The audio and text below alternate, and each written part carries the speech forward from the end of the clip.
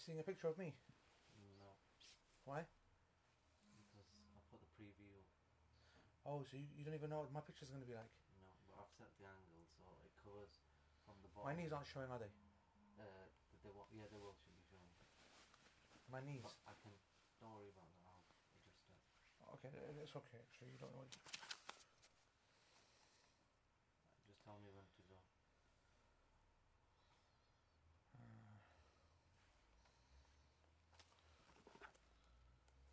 They're ready, I can see you. Okay, let's go. Yeah.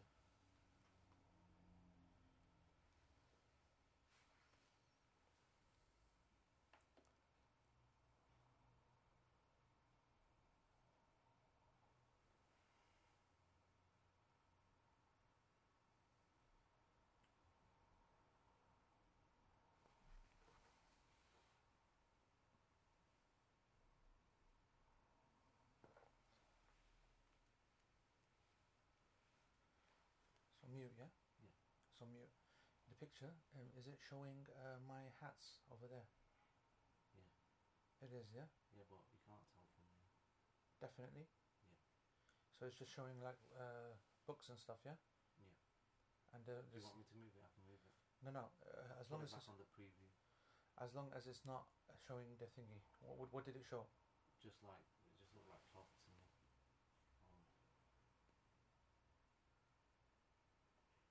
It didn't show the sunglasses at the top. Yeah, look at it. I can move it. You can't move everything, man. Okay, just put everything to the floor.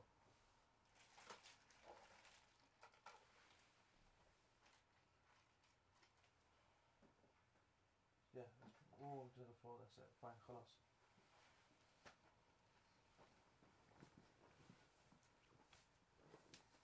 Just a bit weird. Ready? Yep.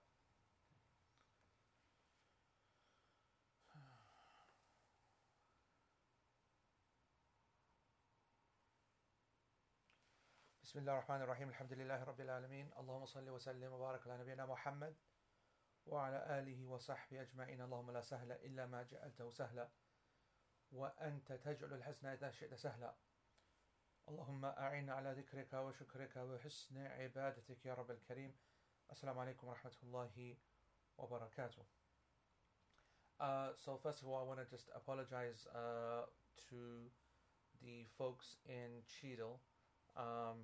Up until an hour ago, this class was meant to be in Cheadle, but we had a problem with the internet, with the upload speed. So therefore, we have to do it from this location, and here the upload should be fine, and it will mean that everyone else will be able to download it properly. But just it's just gonna have to be like this. So I do apologize. I'm just around the corner from the masjid, but I wasn't able to. We weren't able to upload it from the masjid. So those in the masjid are now watching it on the main screen, and everyone else, of course, is joining us live. So Jazakumullah khair for understanding that. I apologize. All right then. So I think where we are, page 3 of the notes, and it shares on the thing. On the Google kind of Hangout thing or whatever. No, it's just a pure direct transmission. So maybe if someone can in the comment section just confirm, because I've lost my track here, but I do believe that we are at the top of page 215 in the commentary, and ثم يغسل رجليه مع الكعبين, that he washes his 2 feet until the ankles, but I'm just not sure about that. So because I can't remember whether we did that or not. But I think we did. I mean, I don't think we did. So I'm just going to take it from there, because I don't think we did. So the text then would be, okay, on page 3 in the notes. Then the text would be, then he washes his feet up to and including the ankles. Okay, so ثم يغسل رجليه مع الكعبين.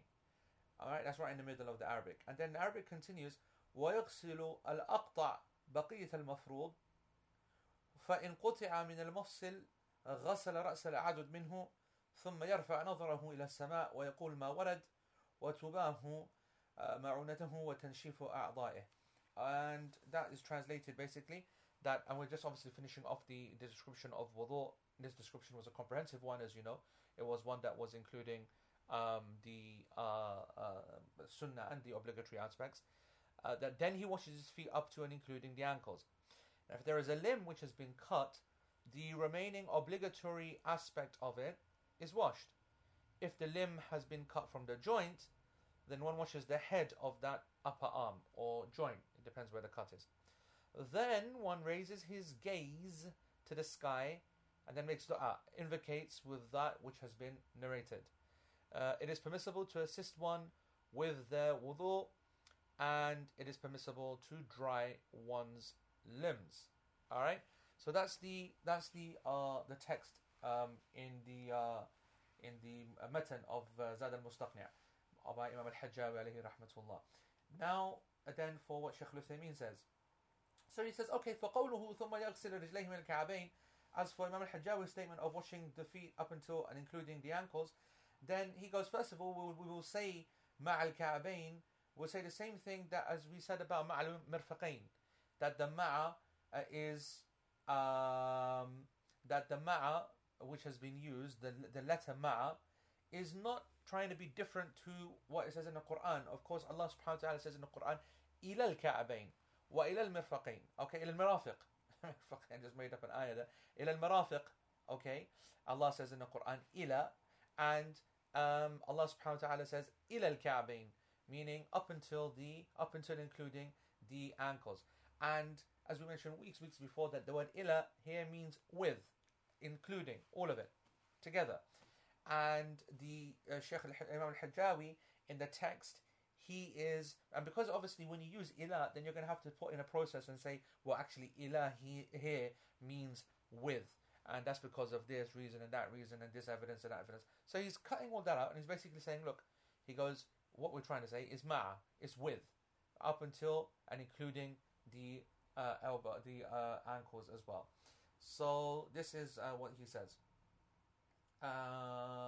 And he says, and of course this is from the ayah and also the hadith of Abu Hurairah radiallahu anhu, that he made wudu and then he washed his arms until hatta ashra'a fil adud, and he washed his arms until he was already getting right up into the upper arm, the adud. Adud is in Arabic is the upper arm, this part here. What's that called? The bicep? Upper arm, I think it is, isn't it? The upper arm. Obviously, bicep is when we start to specify this part, and then tricep at the bottom and stuff. But I mean, the upper arm is the entire arm. So the adud means it's gone right up into the upper arm, past the actual elbow. And in the same narration, وَرِجْلَيْهِ حَتَّى أَشْرَعَ فِي السَّاقِ, and he goes that he washed his feet until ashra'a means he's like started into, gone into, all right, the saq, which is the shin. So even when he's washing the feet, you know how it is, you wouldn't just kind of like, the idea basically would be is that you wouldn't let the water just kind of, if this is the foot, just kind of play up the hair and then you just rub the ankle, but you'd play the water right up to the ankle bone and then use your hand to go right above the ankle, right into the start point of the shin, and maybe, a couple of inches into the shin. That's the kind of thing we're talking about. A couple of inches in all the time, 10 centimeters odd, in each time. And when he did that, he said, هَكَذَا رَأَيْتُ النَّبِيَّ صَلَّى اللَّهُ عَلَيْهِ وَسَلَّمْ يَفْعَلُ. He goes, that's exactly how I saw the Messenger of Allah sallallahu alaihi wasallam do his wudu, meaning that exaggeration, that desire to become from ghurran muhajjalin, those people who are will be denoted by their bright shining spots. That hadith is narrated by Muslim. وعلى هذا فالكعبان داخلان في الغسل وهما العظمان الناتئان في أسفل الساق. He goes, and so therefore we can conclude that when it comes to washing the feet, we must include the ankles, and the ankles bones are obviously the ones at the side, and not that, whatever it was called. What was it called? Panicular or canicula or something else, I don't know. The one at the front, the Shia one anyway. Alright.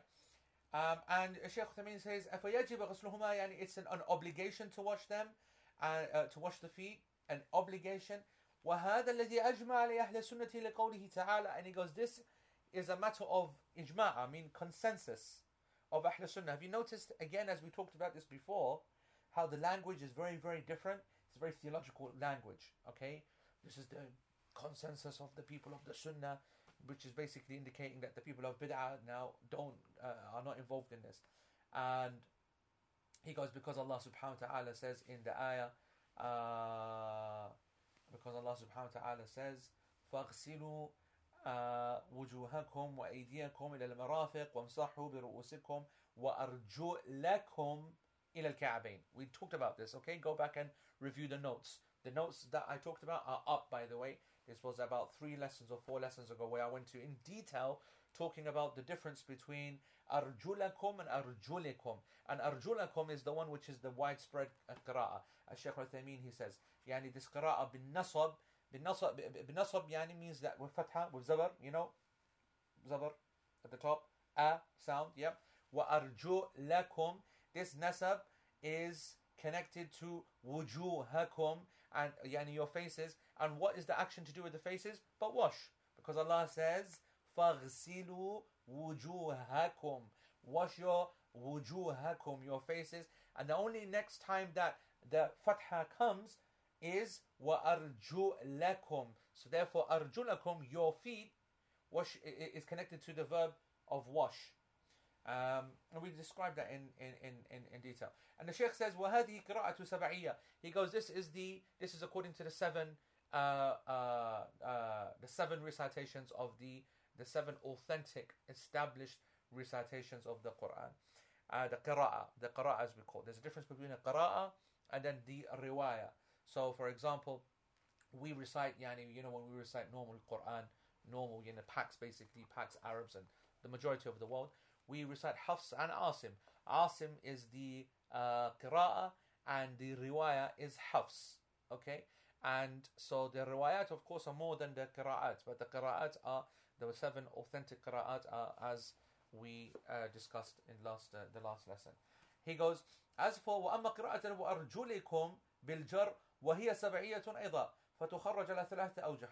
Yani, he goes, and also we should say that when you recite it with a kasra, وَأَرْجُلِكُمْ, alright, this is also an authentic qira'ah according to all of the 7 imams. You will find it in 7 of the qira'at as well. It is mutawatir, it is established, it is no doubt about it. Therefore, we have both of these options, arjulakum and arjulikum. He goes, we get 3 things out of this. Or we have to look at 3 things.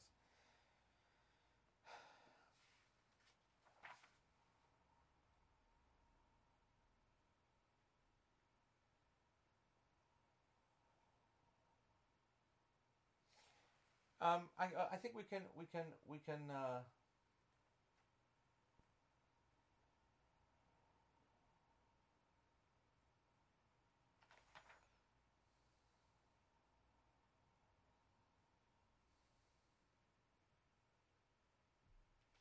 he goes, this, okay, I'll just summarize basically what Shaykh al-Uthaymeen says. He goes, there's 3 points to notice here when you have the recitation with the kasra saying arjulikum.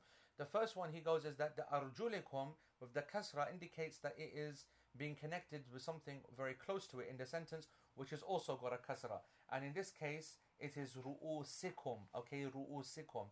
And this ru'usikum, okay, your heads, the command to do something with your heads before is what? This is make a masah, okay? Allah subhanahu wa ta'ala said when it comes to the head, وَامْسَحُوا بِرُؤُوسِكُمْ. So wipe your heads. And so therefore it being close to that, okay, it being close to that means that it will then take in Arabic language, we will make sure that because it's closest to that, we will investigate that when you're trying to work out why it is that in Arabic grammar, when you're trying to work out why it is that a certain letter has a particular diacritical mark, because this is what they're called, a diacritical mark, right? Or intonation of the actual e, u. When you're trying to identify what the reason is, what is it that's caused that? What's the verb that's caused that? What's the grammatical structure which has caused that? Well, for that, you need to actually go back into the sentence and find that. And normally, you identify it by finding the closest word which has the same structure. So when it comes to arjulikum, when we start going back word by word in the ayah, in the sentence, ru'usikum is the one that we find. And when we look at why ru'usikum has has been turned into that majroor, يعني برؤوسكم, we find that it's because it has the harf ba before it and it is connected to the wiping. And so therefore we know therefore that the reason that it's arjulikum is because of the verb for wiping. And in the other qira'ah we do the same for arjulakum. We're trying to find out why is it got a fatha? Why has it got a fatha when the word before it is ru'usikum? So we go back and we miss out ru'usikum, we come back and then we come to faghsilu wujuhakum. And so we realize that this is connected to the verb for washing. So then we then know that this is to do with washing. Okay, the second point, that's the first point. That's how to identify and understand why it is that a word is actually majroor. When we say in Arabic majroor, okay, it means it has the kasra on it, the e sound. All right. The second point that the Sheikh says, أن قراءة النسب دلت على وجوب غسل الرجلين. He said that when we have the fatha on it, okay, the fatha meaning the arjulakum, then this indicates that it is an obligation to wash the feet. An obligation to wash the feet. As for when it is qira'at of jar, okay, وأما قراءة الجر فمعناها اجعلوا غسلكم إياها كالمسح لا يكون غسلا تتبعون بها أنفسكم لأن الإنسان في مجال فيه قد يكثر من غسل ودلكها لأنها هي التي تباشر الأذى.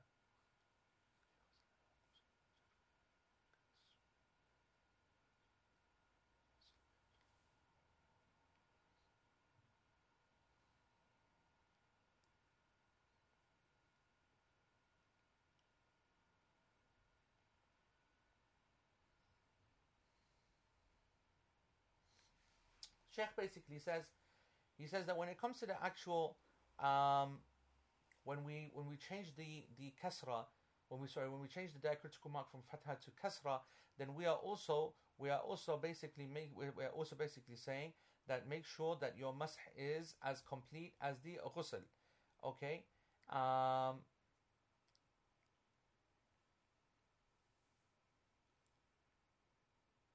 يظهر الكسر ما اعتاد الناس من المبالغة في غسل الرجلين لأنهما اللتان تلاقيان الأذى.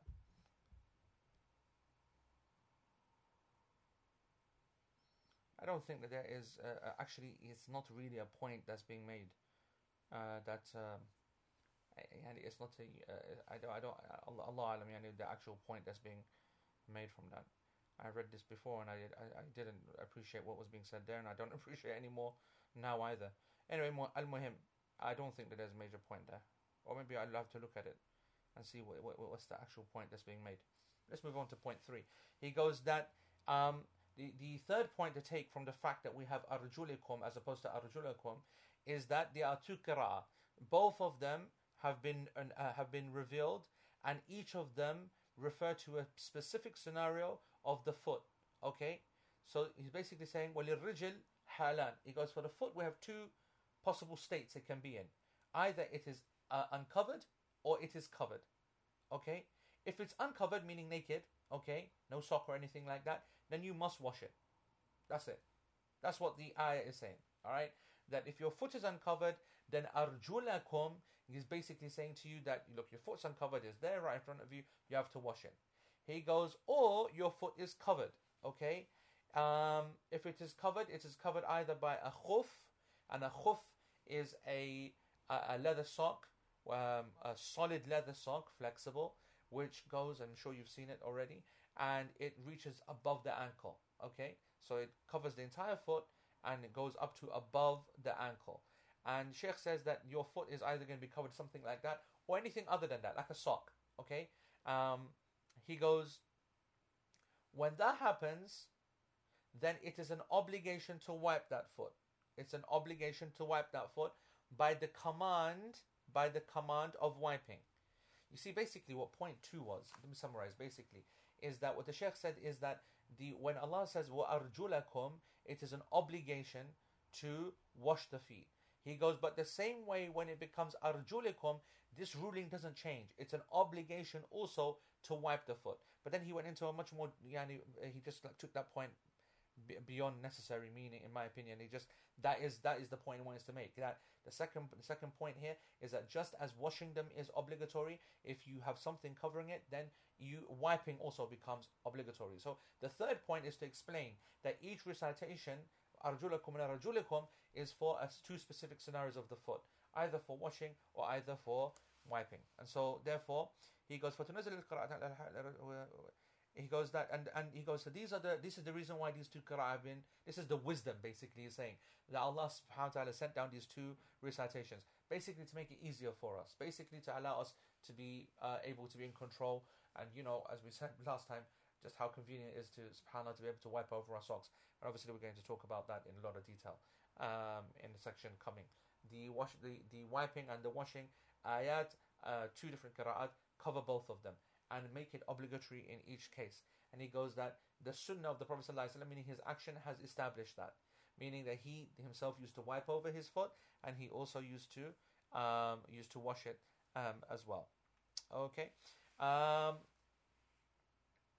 So he goes, so therefore to conclude, he goes, the ayah itself is just basically indicating that one wipes over the leather socks. And this is, as we said, similar to what we talked about in Al-Fatiha, Maliki Yawmiddin and Malik, the difference between an owner and a king. Each one by themselves is deficient. Having both options there and combining them in Allah subhanahu wa ta'ala makes them supreme and perfect. Likewise, when it comes to washing our feet, it's one of those things, subhanAllah, that is a major mission, okay? Because obviously, we're walking on them, when they're wet, they get dirtier more easier, and so on and so forth. And, we're in difficult scenarios, traveling, and you can get, wet feet, as you know, is a bloody disaster. Nothing worse in the world than going into the wudu area with your socks on and it all gets soaked.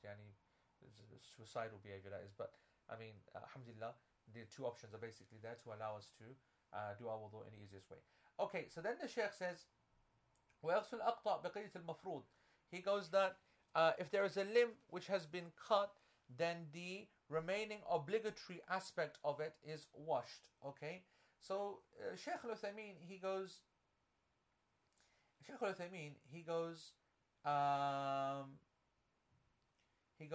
that what Imam Al-Hajjawi rahimahullah he means is the one who's had his hand chopped off, basically, or he's had a hand severed or whatever.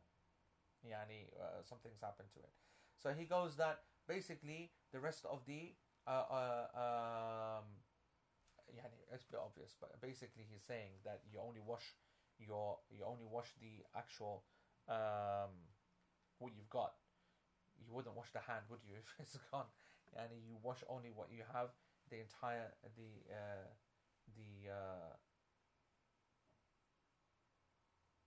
he gives an example, make it easier. He goes, let's say that for some reason you had an accident. We're not talking about Sharia punishment here, by the way, because this couldn't happen in a Sharia. It's not permissible to cut the hand right there in the middle. Okay, that's not permissible. But let's say that a person had an accident and he has got like half of his forearm. Okay, he's got half of his forearm. He goes that basically Shaykh Uthaymeen says that you do not when you're he goes, so just watch my arm. Okay, so let's just assume, okay, so let's just assume that I've got my arm, my hand cut off here. So what you might think is that I'm missing this much, this much, I'm missing that much. Okay, so if you start here, you might think that I have to now make up for this distance up here. All right, so I start here and I have to wash all the way up here because I have to wash like an arm's length. You know what I'm saying? And so what the text is basically saying, what Shaykh Al-Uthaymeen is saying, he says that no, if you start here, you still got up to your elbow, including the elbow. You don't kind of compensate for this kind of chopped off part, whatever the reason was. You don't compensate for it by going higher. It's not about distance. It's about what you have. That's basically the way I can put it. Okay. And Shaykh says because the adud, the upper arm, is not a place to wash the arm, and indeed what you wash is what you have. What is the obligation? And that's the only thing you have which is obligated. Allah subhanahu wa ta'ala says, فَاتَّقُوا اللَّهَ مَا اسْتَطَعْتُمْ, and fear Allah as much as you possibly can. And this is the most thing that you can do. This is definitely all you can do. You shouldn't be doing it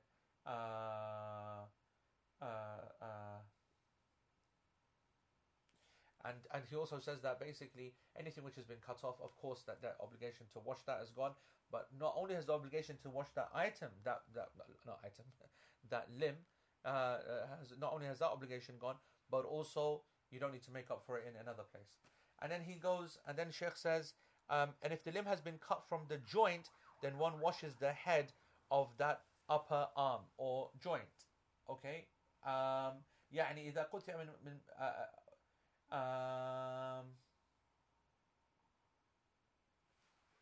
So basically what that means, all right, is that if I had my arm, okay, like this, and my hand is cut off for whatever reason, then you'll know that basically it will then kind of, heal like that. I'll have a stump. So I have to wash that stump, that entire stump, just like I would wash my fingers. So the entire stump gets washed. All right, okay. And he goes, likewise, if I have it done here, okay, which is the other one. So if I have my forearm taken off completely, then I've got the joint there it will heal over right there, okay. Likewise, I still have to wash this head. That's what he's saying. So if I don't know, someone like this, yep. So I've got I've got that as an arm. So I'm like this, like one armed or whatever it's called. Okay. Then here I would just have to wash that, just that. So that's an obligation. So anyone that you know who's got that, then you can let them know that if they have just that, then they just wash that part. All right. Okay. And Sheikh says, and previously we covered that it is an obligation to wash the hands right up until the elbow, and the head of the upper arm, which is the head, the joint. I don't know what this joint is called, but this would be the joint, elbow joint. I don't know. If this whole arm was gone, the joint for this upper arm is there, and that's an obligation to wash. Okay, and he basically says, and of course, if you had your arm cut off here, okay, like let's say right across the bicep, okay, and so therefore it's like amputated or something like that, then there's no washing at all because you're above the elbow, so you don't wash anything. All right. And he goes, this is exactly the same for the foot as well. Exactly the same principle. So the foot, if you had a stump where your ankles were, then you would wash the stump, okay? And if it was less, then you would wash the less. And if your foot was cut off, above the ankles, then there will be no washing whatsoever. And the Sheikh says, وَهَكَذَا بِالنِّسْبَةِ لِلْأُذُنِ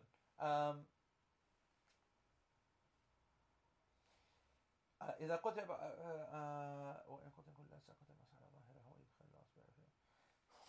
Okay, this is a bit gross at the moment, but he goes, if you have your ears, for example, and half of it's cut off, okay, or all of it's cut off, if half of it's cut off, then you would wipe so let's say that this top part of my ear is gone, all right, so then you would just wipe this part, and that's it, okay. He goes, if the entire ear is gone, all right, which subhanAllah I've seen actually, especially burn victims, isn't it? I think it's very weak or very thin. I think it burns easily. So I think people in fire, they lose their ears quickly or something. I'm not sure.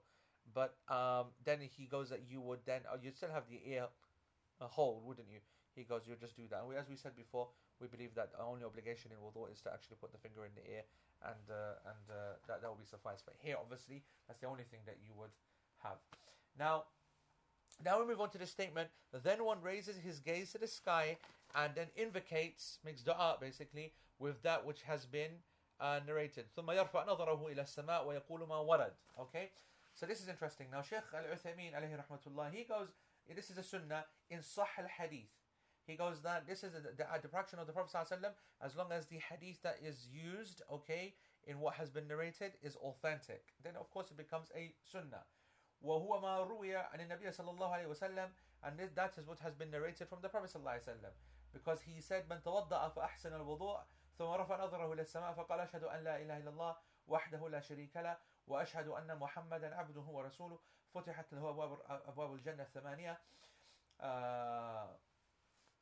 يدخل من أيها شاء. النبي صلى الله عليه وسلم said that whoever makes the wudu and perfects it, فأحسن الوضوء, whoever makes wudu and perfects that wudu, does it really proper, and then he lifts his eyes to the sky, okay, he looks up to the sky, رفع نظره إلى السماء, like this, and he says أشهد أن لا إله إلا الله وحده لا شريك له وأشهد أن محمدا عبده ورسوله. That's what he says. If he says this, okay, then all of the um, all of the 8 gates to heaven will be opened for him, and he can enter from anyone that he wishes. This is the hadith. Okay. Now, Shaykh al-Uthaymeen, he says that in this chain there is someone who is majhul. Now, وفي سنده مجهول. Okay. والمجهول لا يعلم حاله هل هو حافظ أو عدل أو ليس كذلك وإذا كان في السند مجهول حكم بضعف الحديث. Majhul basically comes from jahl, and jahl, as you know, means to be ignorant, to not know something. Majhul is the thing which is unknown, which is something which is not known. So when someone is unknown in a chain, let me tell you what happens from a hadith point of view. If the chain is absolutely authentic all the way to the companion, then it doesn't matter, because not knowing the companion, okay, but making sure that the chain is already super authentic up until then, it doesn't matter, because the Prophet ﷺ's companions, all of them, without exception, are considered thiqa, meaning considered to be trustworthy. They don't lie, they don't have agenda or anything like that. They're not part of groupthink trying to promote things or whatnot. And so therefore, even though they are unknown, it doesn't matter. The whole point of being unknown being a problem is that you don't know if the guy's a good guy or a bad guy. You don't know whether he's an imam or whether he is a hafiz of hadith, or whether he doesn't know anything, whether he's John around the corner, whether he's Muhammad the doorkeeper, or whether he is Sufyan al-Thawri or Imam Ahmad bin Hanbal. You just don't know. But if, for example, let's say that you walked into if you've got a small set sample, okay, of people, 10 people, and every single one of them are scholars, and definitely one of them said it, okay, definitely one of these 10, and all 10 are absolutely perfect, it actually doesn't matter who the individual is. We'll say one of them said it, and it's therefore authentic. So I want you to know that the principle in hadith sciences when it comes to the companions is that even if any one of them is unknown, majhul, then it's no problem. But when we talk about majhul, there's a majhul in the sanad, there's a majhul, an unknown person in the chain, we are always referring to somewhere later down the chain, never towards a companion. And so therefore Shaykh al-Uthaymeen says that when you find someone majhul in the chain and he's not known, then this is a sign of weakness, and therefore we have to rule on the hadith that it is weak. And let's have a quick look at the sanad.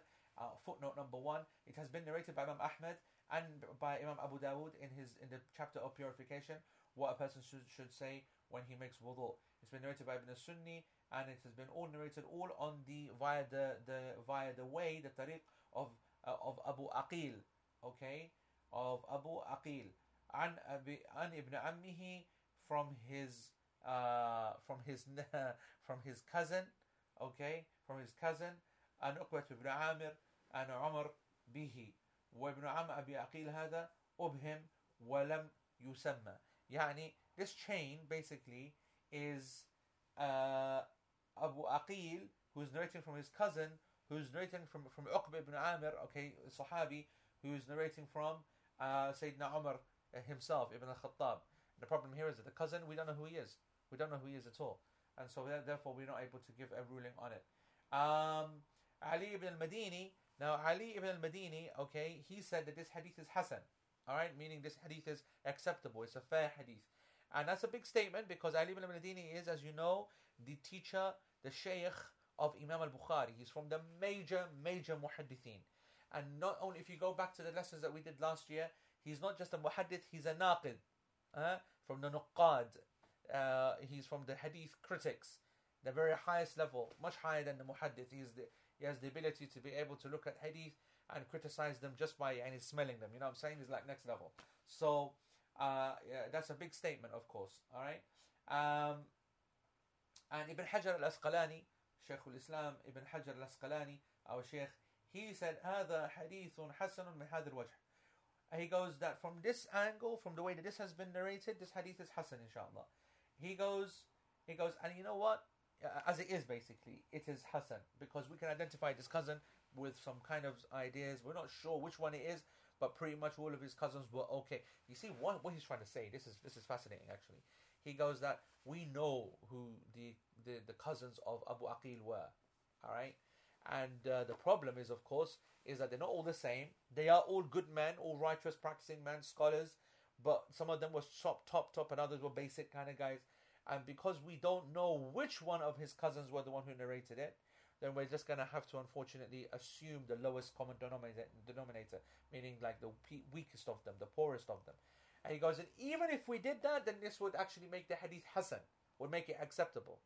He goes, the shame is that if it wasn't for this unknown situation, this hadith would be according to the conditions of Imam al-Bukhari in his Sahih, meaning this hadith could be from the most authentic of ahadith. All right,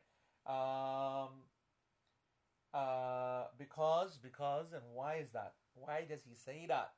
He says that because لأنه أخرج لجميع رواته, because Imam al-Bukhari, you see, let me tell you something. Imam al-Bukhari's book Sahih al-Bukhari is next level for many reasons. One of the reasons is that not just because the hadith are super authentic and we look into it and we learn hadith because we know they are the pillars of our religion, but we also look to the men of Bukhari, because what we can say to ourselves is that not just the hadith of Bukhari, because when you quote hadith and you say it's Bukhari and everyone goes, whoa, okay, yeah, it's Bukhari, all right, you know how everyone's humbled. Likewise, if you come across a guy and we say that's one of the men of Bukhari, meaning that's one of the guys that Bukhari actually uses to narrate his hadith, we know just how meticulous Imam Bukhari was. The people have to meet each other, they have to be living in the same time, in the same city, they have to have established meetings, they have to be the most highest quality in religion, they must have the most highest knowledge, blah, blah, blah, blah, blah. And every single possible condition you can put in a person can't be known to have lied before, deceit, blah, blah. All of the things that you expect at the very highest integrity, quality individual, Imam Bukhari has to go through all of that before he includes him into his Sahih. That's why, if he hadn't done that, then we wouldn't have had trust in the Sahih. But because we know he's done that, then everyone just closes their eyes and takes any hadith from Bukhari and we believe in it. We don't even need to read it. Don't even need to understand it. We believe in it. So that quality is earned. And so that respect is earned. And so therefore, when a person is narrating hadith from Bukhari, he is called one of the men of Bukhari. Ibn Hajar basically says, he goes, Uqba ibn Amir, of course, and Umar ibn Khattab and Abu Aqil, these are ruwa, these are narrators of Bukhari. He goes, so if it wasn't just for this guy that we don't know, then this hadith would have passed all of Bukhari's conditions as well. Which, wallahi, is a good statement. Good statement.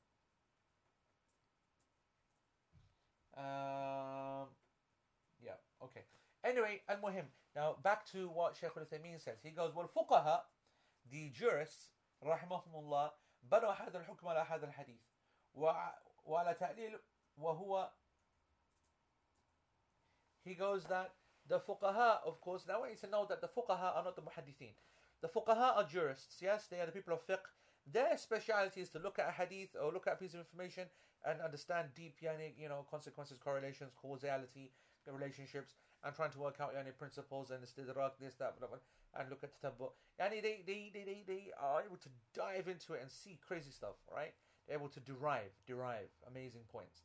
That's the skill of the fuqaha. They give legal rulings, they find solutions. Whereas the muhaddithin, they're the people who are specialists in narration. They're specialists in knowing facts and figures. They can see, they memorize people and their names and who they met and who they didn't, who's a student of who, and who considered him to be weak, and they remember the incidents, and they remember the statements of criticism against the person so that he's to be rejected, etc., etc. And so they are both two separate skills. It's very, very, very rare that you'll find someone who combines the skill of being a faqih from the fuqaha and a muhaddith from the muhaddithin in the same person. Bukhari was one of them. Bukhari is from the fuqaha, okay? And some people won't like that, but he is from the fuqaha. And of course he's a muhaddith. But in principle, you're not able to combine the two skills. So I want you to know that the muhaddithin are obviously going to be they're going to be sticklers for accuracy. They're going to be much more focused on authenticity, and they're going to want to know their sources and to right as well. Whereas the fuqaha are like, you know what, the authenticity ain't all that, to be honest. As long as we've got some basic principles, for us it's about ruling and supporting evidences and being able to help support my opinion in establishing this or that, whatever. So the fuqaha have a different kind of agenda, a different kind of focus, different kind of priorities. So, having said that, okay, you will often find that the fuqaha will kind of turn a blind eye. I don't say that intentionally, but they will kind of say, you know what, hadith is not that weak. It's okay, it's good enough for us. And they use this hadith, and they said that there's no real kind of problem against it, and that the kalimat al-shahada yani is something which is established, and it's not something, it's not bringing new information, it's not yani super weak, this hadith. It doesn't have someone who's fabricated a narration in the chain. It's not da'if jiddan. And they'll also say that also what's being said is not something which is against the principles of Sharia. Of course, Shaykh al-Uthaymeen, he always will never miss an opportunity to establish the Aqidah of Ahl Sunnah. And so he therefore says, and even in this narration, the fuqaha, they said, look, there's an evidence for the proof that Allah subhanahu wa ta'ala is above the heavens. Now, of course, this is a very serious matter, okay? Because if you're looking up to the skies, then that's because this is our fitrah. When we look towards Allah subhanahu wa ta'ala, we can't see Him, He sees us. He is, of course, above His throne in a manner which befits His majesty. That's not just some rhetoric, by the way, some kind of cliche line that you just memorize, when you're studying Aqidah 101. That's actually what we believe. Allah subhanahu wa ta'ala says to Istawa al-arsh. He is the one who did Istawa al-arsh, which means establish Himself above the throne in a manner which befits Him. And that's where He Himself has established his own majesty. He is the one who sends down the rain, comes down to the as-sama' ad-dunya. He's the one who everything goes up. Ilayhi, okay, everything goes up. The Isra, the Miraj. The evidence is, I know this is not Aqeedah lesson, but the evidence is for Allah being above the heavens and not being part of the creation, like the deviant Sufis who believe that He's everywhere. The Sufi belief, there's different levels of that variation, and I don't want to really go into that now, but of course some of them believe that He is everywhere, others believe that He is all in one with the creation and all this kind of pantheistic nonsense and so on. But Allah subhanahu wa ta'ala, according to Ahl Sunnah wal Jama'ah, is above His throne, above the heavens, and high, and this is called the highness of Allah subhanahu wa ta'ala.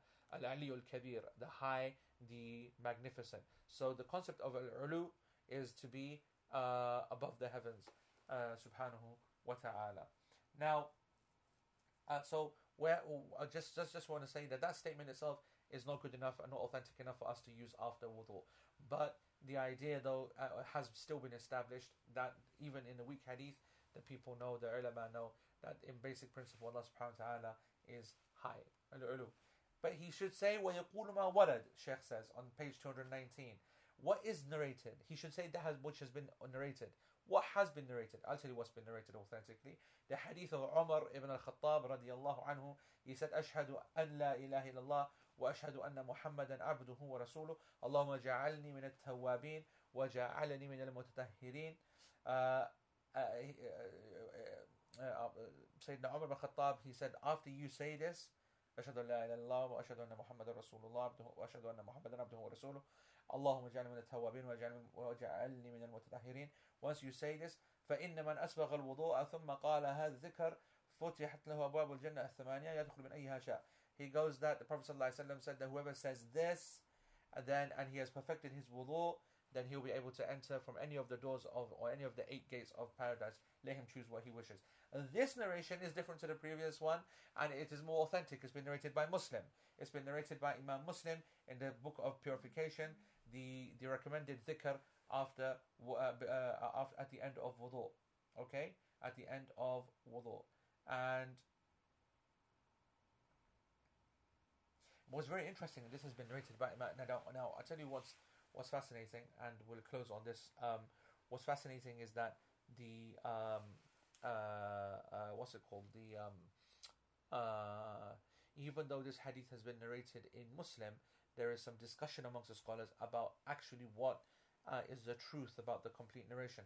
So listen to this. Basically, number one, this hadith has been narrated in Sahih Muslim as only أشهد أن لا إله إلا الله وأشهد أن محمدا عبده ورسوله. That's it. That's what's been narrated in Muslim. اللهم اجعلني من التوابين واجعلني من المتطهرين is not part of the hadith in Muslim. Is that clear? It's not part of the hadith in Muslim.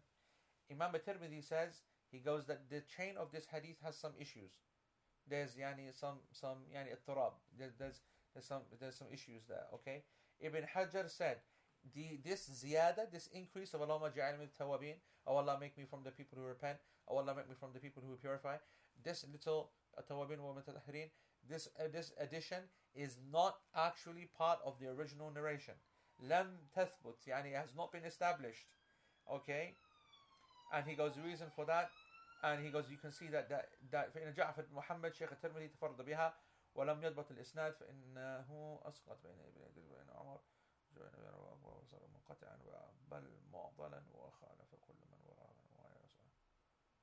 ثم يزيد اتفق الجميع ولا من فرد واحد. Basically, Ibn Hajar basically concludes.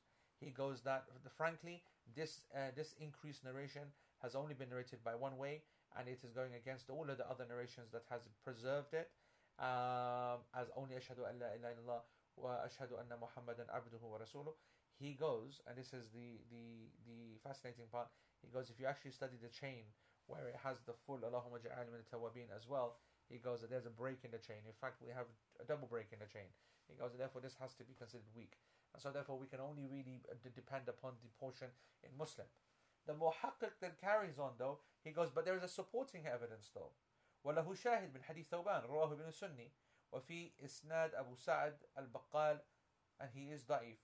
وله طريق أخرى, so he goes, there is another supporting narration which has been narrated by Ibn Sunni, but in that chain we have a person called Abu Sa'd al-Baqal, Abu Sa'd al-Baqal, and this person is weak. He is weak. Because we have another way of narrating this hadith, another narration as well, another route, and this is what has been narrated by Imam Tabarani in a book called Al-Awsat, and this is via the way of Al-A'mash, okay, and Salim and Abi al-Ja'd and Thawban, and Thawban, and he goes that these three that are connected, okay, Ibn Hajar said Salim never heard, Salim ibn Abi al-Ja'd never heard any narrations from Thawban, and basically Ibn Hajar is saying that we do not have the evidences to establish this authentically at all, this ziyada, this increase in the in this hadith. Anyway, I'm going to stop there because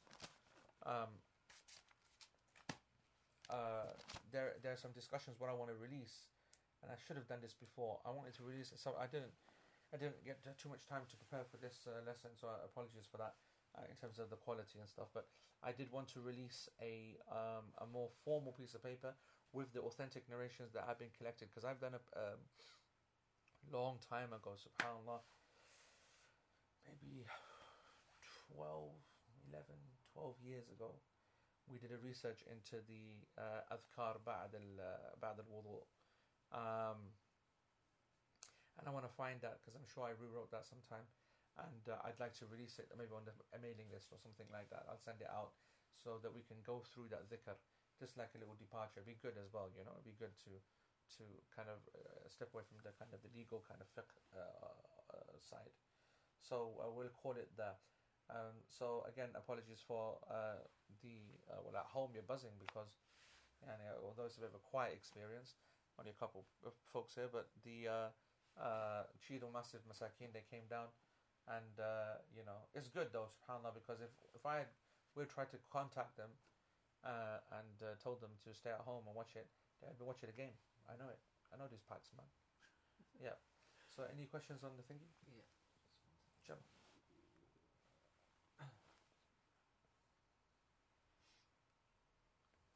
Question number 1: what is a muhaqqiq again?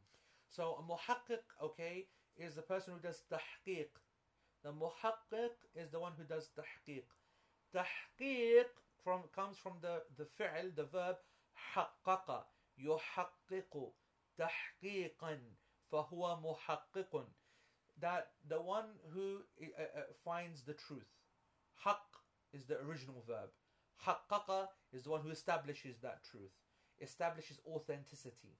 Okay, so the muhaqqiq is the one who authenticates something. Now the job of the muhaqqiq, okay, is either to establish statements of the scholars to establish exactly what the ruling is, or he will identify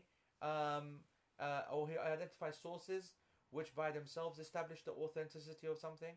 Also, a muhaqqiq does a lot of These words, the one who does the inaya, the one who does muhaqqiq, the one who does takhrij, these are all synonymous terms actually sometimes, and it can differ. Sometimes the muhaqqiq will solely be making a dabt of the text. What does that mean?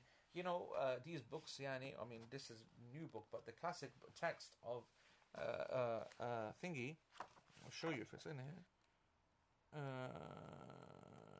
No, it's not in here. I thought it could be in here, but it's not. You know what? It's like it's a manuscript, isn't it? Okay, and it's written in rough handwriting, and there's no tashkil and zabar zir, fatha, kasra, nothing. And so what this guy has to do basically is to find the manuscripts, and he's got to find more than one.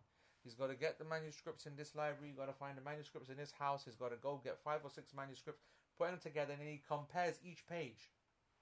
And then he's writing it out, typing it out, or writing it out neatly. And he's comparing, and there's always differences between the manuscripts, okay? Like a little thingy there, little thing there, little kind of changes, or where this is hadihi, this is hada, this is lam, and this is lamma. Yani, you got to look carefully to work out is a fatha missing, an alif missing, because it changes the meaning. So this is called making tahqiq. What he does is that he authenticates the scripts, effectively translates old style, classical, written, handwritten Arabic in manuscripts to a modern style, clean writing in a book. That's the main job of the muhaqqiq as well. Muhaqqiq will also put references in for ayat of Quran. The muhaqqiq will also annotate certain words, put kasra fatha on it to make it easier for the reader. So you'll see, for example, in this one, okay, right? If you look, is this coming out? Let me see. Yeah. Okay. If you look there, okay, it says lirrijal, and you can see if you look closely that there is a kasra under the shadda, rijal, okay, lirrijal.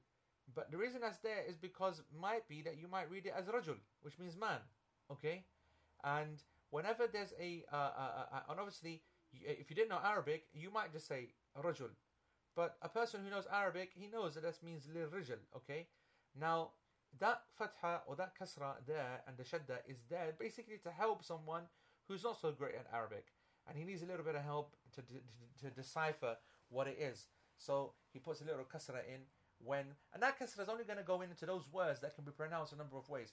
Whereas if there's a word which is like, I don't know, like hada, you'll never find any fatha or kasra on hada because there's no other use of the word hada. It's only ever going to be hada. When you see ha, the, and alif, it's always going to be hada. Alright? You don't need to add anything. So, but the muhaqqiq on other words, what he will do is that he comes across a difficult word which might have 2-3 different ways of pronouncing it. So therefore he's going to add diacritical marks in his kasra and whatever. This is also the job of the muhaqqiq. And all of this job is called tahqiq. And you will find that when you go buy a book like this Sharh Mumti', there's plenty versions of this, okay? But we like this one with this tahqiq, the tahqiq of... Actually, I didn't even know who the muhaqqiq of this is. I think is... What's the name? We covered this before, I can't remember now. I can't remember who the name of the muhaqqiq is. I mean, the mu'assasa, the actual... the foundation themselves have taken responsibility for it. But I don't know who the muhaqqiq is. I mean, this is not a very difficult job because remember, just for your own information, this book was audio, right? This was never written. This was Shaykh al-Uthaymeen teaching in a lesson, and like our transcribing team, they basically wrote it all down, wrote every single word down. And basically when Widad, she sends me the transcribing team, they send me the text, they have done their own tahqiq to it. So they will add all it's beautiful, you'll see it, all the diacritical marks, any confusion, any footnotes, they'll add references, hadith Arabic, the hadith reference in English, the Quran, ayah in Arabic, blah blah blah, translation, and so on and so forth. It's much more detailed than my actual speech. This book is exactly the same. This is what Shaykh Uthaymeen did, and the notes that you have is my own version. And then I receive it, and then I'll go give it a double check, and I might add a couple more references. I'm the final muhaqqiq, So it's a lot easier. When you're doing it from an old transcript, of course, a manuscript, not transcript. When you're doing it from an old manuscript, though, it's a much more difficult job. So you have that title, muhaqqiq. So that's like the explanation of tahqiq. Yeah. Is it not the case that there are more than 7 authentic qira'at, but Ibn Mujahid compiled a list of 7 of them in order to match it with the number of ahruf? The answer is yes and no, but that's not the question is about the qira'at, okay? And yes, there are, of course, more. There are more than seven. The established qira'at are 10, and with the shadh ones are 14. And this qira'ah, the science of qira'ah is a very detailed one. With its different riwayat, obviously even more. If it's different narrations, even more. But the seven are the seven famous ones, the seven well-known ones, and that's why they're called the Sab'iyya. But that's not for now. Yeah. Why would the author have felt the need to make the point about what you do when your limb is cut, as it seems obvious, and is the same point commonly made in other books of fiqh? Good question. So why would you do that? Why would the sheikh yani feel the need to talk about things like this? The part of the limb. And is it mentioned in other books? First of all, yes, it is. It is mentioned in other books. Number two, you think it's obvious, and it is, but it is because we're intelligent people, whatever. But frankly, I don't think, honestly, I know this. You might think this is crazy, but I don't think it's that far fetched that if I started here, my wudu here, I only had half an arm, I could imagine doing the whole arm. I could look, especially if I had this arm. So if I had this arm and I can see my washing this much, yep, and then I've got here, I'd probably want to go up to here to just kind of keep the balance. You know what I mean? So it's not as obvious as you think. And for example, the ball joint one, that's a very not obvious point. You might look at that and say, well, I don't even have a hand. I don't even have an arm. Yeah? But what we're saying is that you're right, you don't have an arm, but if you did have an arm, you would be washing up to that joint and past it. So what you've got is just the joint. So the answer is it's not obvious. And in fact, nothing is left to chance in principle in fiqh. Nothing. And that's good. Sister Aisha, do we consider the opinions of the fuqaha over the ulama and the muhaddithin? So the ulama is a general term. The ulama means the scholars, okay? And so the ulama is anyone who has knowledge. Muhaddithin and fuqaha are a very specific term that are applied to one of the, he's a scholar. What's his speciality? Well, he's a muhaddith. So that's how it would be used. He's a faqih. And when it comes to which one is given precedence, then it depends upon its field. If we're talking about fiqh, then we give the we accept the expertise. It's like in a hospital, there's a consultant ENT and there's a consultant something else, a surgeon, and they will consult with one another, and then one of them will decide to one view will be stronger because that's his speciality. So it depends upon the operation. So every time it depends upon the field. So when it comes to now, this is why I think the lesson was best that we cut it, because I will bring you now a hadith study of the dhikr that should be recited after. The fuqaha are way too lax with that. They're not too, I don't want to say they're lax, astaghfirullah, because that makes it look like they don't know. They know, but their concern is not with that. Their concern, they've seen someone authenticate it, that's good enough. They don't want to waste time, valuable time, going into it, studying again and again. If they did, they would find many mistakes and problems. And so they know that they've got the muhaddithin to deal with that. So sometimes they trust them. Sometimes the muhaddithin get it wrong, give them the wrong quality hadith. Yeah. Okay, there's 4 questions on the same topic, so I'll say the 4 questions and you can... Yeah. Sister Salman, do we have to actually look up to the sky, or can this be done in a room, etc.? Because surely we don't do wudu and then go out. The hadith about the dua post wudu mentions looking up at the sky. I thought we were not allowed to look up to the sky when making dua. Are we? What about during dhikr? Do we point the index finger to the sky while reciting the end dua? And the dua after wudu is a dua but also a dhikr. Does this mean we say it as a dhikr only without adhering to the etiquette of dua, such as hamd, istighfar, salawat before asking from Allah? Allah has excellent questions, and they will be dealt with next week, inshallah, in detail, inshallah. But just for now, I'll just quickly make a statement that authentically, as you will see, this hadith was considered to be weak, and this is the only one which really establishes looking up to the sky. So no, there is no looking up to the sky in the dua that we make, in the dhikr that we make afterwards. We'll cover that dhikr. So just for the time being, no, there's no looking up to the sky. The statement that Shaykh al-Uthaymeen was making was just using the weak hadith to establish a point. It's like even in a weak hadith, hey, you see that? Even in a weak hadith, they're talking about Allah being high. It's just a side point to just make our aqidah much more stronger. To know, because obviously, people they want to make it out that you can't restrict Allah subhanahu wa taala to one place, and this is restricting him, blah blah blah blah, which is obviously nonsense, because no one restricts Allah to anything. We only say about Allah what He says Himself, and Allah subhanahu wa taala says above the heavens. That's it. We don't say He's like this, sitting like that, blah blah. All this nonsense. That's bid'ah to think like that. Yeah, we'll cover the rest next week. Does the Hanbali fiqh take narrations with unknown companions as sahih? No, all of the hadith scholars, all of the hadith, as far as I know, consider a companion who's majhul to be a companion. If he's unknown, the hadith is not affected. The companion is unknown, meaning the one who's narrating from the Prophet ﷺ, as long as the rest of the chain is authentic, a thiqah, then it is accepted. Everyone.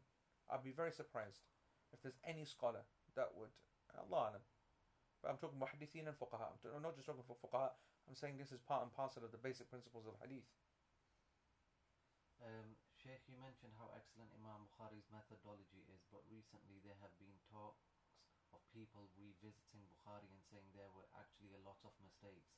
And this really worries me, because if we are not going to trust Bukhari for hadith, then who will we trust? If it is the elders, parents, uncle who are saying this sort of thing, how do we advise them that they should not disregard Bukhari's books, hadith, as it means they could not then disregard all the other books of hadith and not be as keen on certain Islamic rules which are based on hadith? Well, exactly like that. It's a good point. I don't think it's that common, but I mean, obviously, you have a certain group of deviants who don't even consider hadith, and obviously we're not talking about them.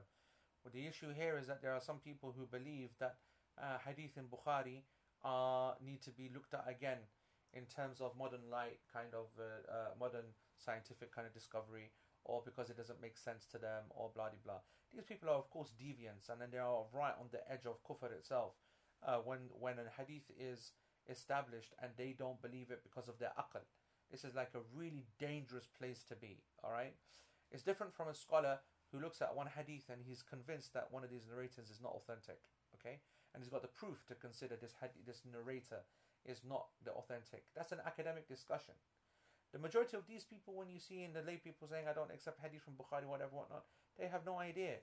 If the brother asks, how do we deal with these people? The way you deal with these people is to see whether they accept ulama and scholarly principles, and you give them the introduction of Ibn Hajar al-Asqalani's Fath al-Bari, and you will see the entire introduction is just a slap down of anyone who considers there to be any weak hadith in Bukhari. Academic, proper, all the rules, all the proofs, all the evidences. Now, these people, 99.9% of them, they're not of that caliber. They're not there. They are rejecting hadith. For example, they say that, there are modern day people, modern day scholars, okay, that we know, even speakers that we know, who speak in this area that made mistakes. And so if you ever see someone who says that I don't respect, like for example, the hadith in Bukhari about Allah subhanahu wa ta'ala says that the sun prostrates beneath the arsh of Ar-Rahman, okay, every day. The sun prostrates between the arsh of Allah subhanahu wa ta'ala.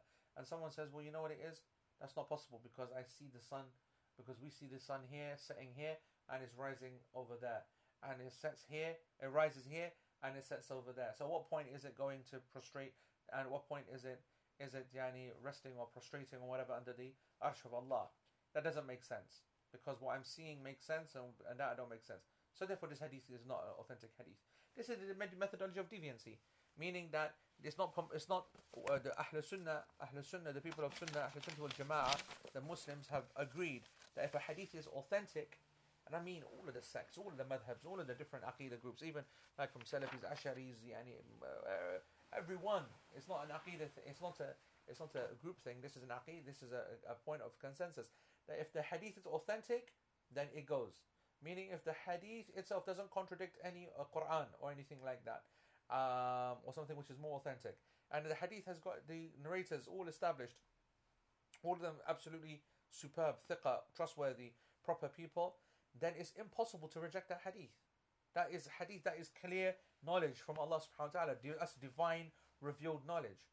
And so the people who rejected this hadith, okay, they did it because they themselves, their aql can't handle it.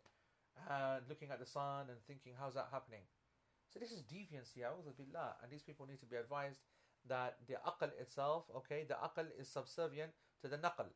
The naql is the text, okay? What has been narrated is the naql, and the aql is this. And this is the deviancy of putting the aql on top of the naql. What do we say? We say the naql, the text itself, is on top of the aql, meaning that your aql is subservient to the text. The text, if it's established in authenticity, is divine in origin. It's from Allah subhanahu wa ta'ala. The text, whether you understand it or not, is your problem. It's your deficiency. And you've got to increase your own knowledge. You've got to work out your own problem. Like me, you asked me that hadith is sahih. It is sahih just as I'm sitting here right now. How does it work? I ain't got a daddy. I ain't got a daddy. And you know, a wonderful thing about being Muslim is that, alhamdulillah, my iman knows that as long as I've established this hadith is from the Prophet ﷺ, then I know that if the Prophet ﷺ, as the statement of Sayyidina Abu Bakr as-Siddiq, he said, they said to him this and that, whatever, blah, blah, blah. Abu Bakr as-Siddiq, he goes, what's that, man? He goes, you're telling me this? He goes, I believe that this guy, he went all the way to the heavens in one night. Up like this, and you're telling me this? Are you kidding me? So I don't care what the Prophet ﷺ tells me, I'm accepting it, as long as it's authentic. And so, how it happens, is it figurative, is it metaphorical, is this, that? It doesn't matter. If I found a real reason to go and investigate and give an explanation for it, I would. But Allah knows best. I mean, so this is a very dangerous thing. Alhamdulillah, it's not so much. The ironic thing, of course, is that people who normally do that, they have an agenda. They need to be able to discredit either a book or discredit a narrator, like Abu Huraira, like Abdullah ibn Amr al-As, for example. The whole a topical issue is feminism or secular feminists. Okay, those who are feminists and they are taking their kind of feminism from the principles of from the Western ideological founders like X and Y and Z. What's really interesting about this movement is that and so why they're deviants, of course, is because they reject statements of the Prophet ﷺ which talk about women. For example, women in leadership and their positions, and women in the fact that they don't pray, women that don't read the prayer, or this or that, whatever it is. The point is that those secular feminists, okay, these are people who deny these concepts. They deny it because they don't believe in it, because their West has blown their mind, basically. And so now they realize that's not going to go. That's not going to roll with the Muslims. So what is going to roll with the Muslims? Academic discussion, try and create a straw man argument, try and kind of establish something. This is what we discussed in Al-Adab al-Mufrad, Series 1. What they will do then is that they will look at a certain companion, trying to dig up as much dirt as possible on that individual. And if they are able to discredit him and say that actually, he was punished, he was considered to be a liar by the other companions, and he was not allowed to relate narrations. And hello, guess who narrated that hadith about women not being in leadership? Oh, it was Abdullah bin Amr al-As, or it was X, or it was Y. And so therefore, how can you say to us that this hadith? So this is how they do their pseudo-intellectual kind of nonsense, fake. They try to create any things which they create for themselves the hypothesis and the conclusion. Then they just try and find some way to prove it. This is the modern kind of way of Islamic feminism, which has secular roots. That's a very common thing. And so there are groups with agendas. The scientific group are those that don't care about this, that, whatever. They just care about what they can understand, what they don't understand. So they will deny other Bukhari hadith. So everyone has their own little game. Two more questions. Yeah. Musa further states that according to the dua is Ashhadu an la ilaha illallah Muhammadur Rasulullah and not Abduhu wa Rasuluhu. Your thoughts, Sheikh? I agree, and that's what I will be. That's what I will be putting out next week, inshallah. And not only that, actually, and I also don't believe that the shahada is part of it. It's Ashhadu an la ilaha illallah wa anna Muhammadar Rasulullah. So this is actually a detailed study. There is a lot of difference between the ulama on exactly what is said. But I will, as I said, I'll expound upon that next week. He has a point. His point is just copying the previous ulama. The ulama have gone into a lot of detail in this. Yeah. Last and final. Regarding wiping the hair, if a woman would like to beautify her hair for her husband on her wedding night and in her marriage generally, and does not want to continue wudu water to ruin her hairstyle, Is it okay if she takes the Shafi way of making wudu by wetting 3 strands of hair at the back of her head instead of wiping her whole head? If she can, would she do the wudu as she was taught, whether Hanafi, Hanbali, etc., but just wipe her head in the Shafi way, or does she have to now do wudu all of it in the Shafi way with all the rules of the Shafi school? I hope to God that you picked that question up on the microphone because I'm not repeating it, but I understood it. I want to basically say that I don't believe it's acceptable. Person need the opinion to just wipe on 3 hairs or anything like that. I believe the head has to be wiped. The head has to be wiped. The only exception for wiping the head, I believe, is if it's covered with something. If it's covered, you can wipe over the cover. Therefore, unfortunately, my dear sister, and any other sister who is, getting themselves ready for the big night, you will need to just pray first, basically. Pray first, and make sure that you don't need to make wudu again. Astaghfirullah. Okay, and use a hairnet or shower cap or whatever it is, and that's not going to help anyway. Subhanallah, that's a fail. That, yeah, I don't know, man, but you're gonna have to wipe. Don't use so much water. That's all. You don't need to use so much water, isn't it? You can wipe your hands. I'm sorry. You can wet your hands, and you can just allow the water to drip. And you don't have to. We said the sunnah is to allow a little bit of water to be dripping, but if not, and then we said take it easy, and you don't have to go, through your hair, ruin your perm or whatever. If you've got some, I don't even know what women have got. I don't know. She's already married by the looks of it. Okay, all right. No, I'm not talking about her. I'm talking about any woman, right? Let's just say that a woman's got permed hair or some kind of hair. I don't know. Yeah, so you can just,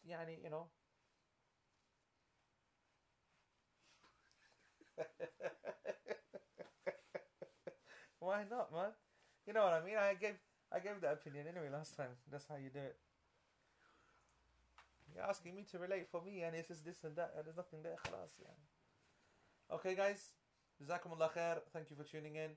I apologize for the fractured nature of this lesson. Next week, inshallah, we'll be back to normal. And those students who didn't attend first weekend Fiqh of Death in Manchester, you have the ability to, if you contact Al-Maghrib Qabilat Barakah on their Facebook page, then you have the option of attending the second weekend, which is where I'll be covering the Janazah prayer, the burial, and inheritance, the science of inheritance, and filling the wills. So even if you've missed the first weekend, which was all about washing and the principles and concepts of death, actually there's quite a lot of legal stuff coming for the second weekend. It's possible for you to attend. You contact them on the page and they'll let you know. Jazakumullah khair. Subhanakallahumma bihamdik. Ashhadu an la ilaha illa ant. Wa astaghfiruka Allahumma wa atubu ilayk. Wa assalamu alaykum wa rahmatullah.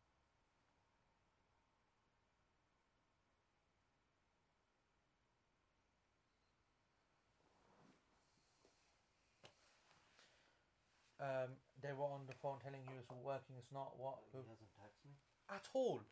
No. He just said that it was a bit slow. I said like What was a bit slow? there it was pausing. Oh, theirs, yeah, because they're rubbish, yeah? But Oh. that's like